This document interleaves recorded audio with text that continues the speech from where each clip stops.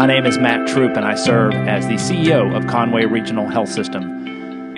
COVID-19 has dominated headlines over the last several months, really, for us Arkansans here, really since March 11th, when the first case was identified and diagnosed in our state, and has been a focus of our health system and of so many other health systems across the state ever since.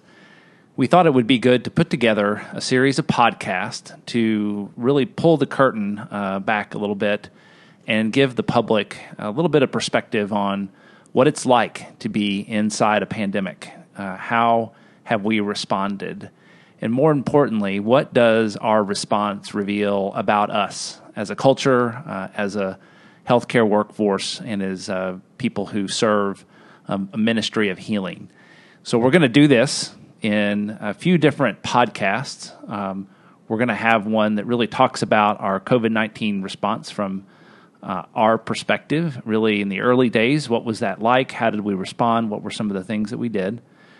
We're going to have another panel session with physicians, respiratory therapists, and nurses to talk about their perspective of being on the front line, taking care of COVID patients and treating COVID.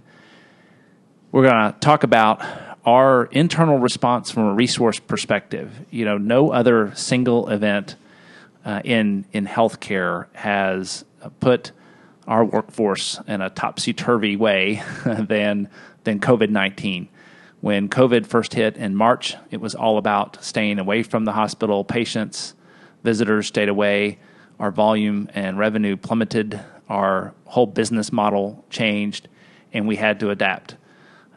As I sit here today, we have COVID patients in the hospital, and yet people are very, very sick. And so not only Conway Regional, but other hospitals across the state are either at or they're very, very near capacity, which has required a different response. So we're going to talk about how we've dealt with resources during this pandemic. How have we reallocated and pivoted to respond to those changing needs? And then finally, we're going to have a podcast on innovation. As we've had to change and adapt, we've had to innovate. When there is a challenge, there is opportunity. And so we're going to talk a little bit about how we've responded to that and what have been some things we've done to innovate. And I think really, I hope there's a central theme throughout all four of these podcasts that you're going to hear that theme of innovation.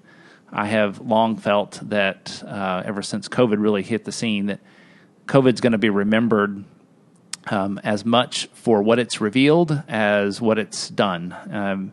Certainly there's been a lot of sickness, there's been death, there's been a lot to talk about from a medical perspective, but I think it speaks to more of what it's revealed in us as healthcare workers and as health organizations, and we want to be able to reveal that. And how we've innovated has really certainly been a part of that. So I'm really looking forward to this series of podcasts. You're going to get a chance to meet some of the best, the brightest, the most committed staff that we have, team members that we have.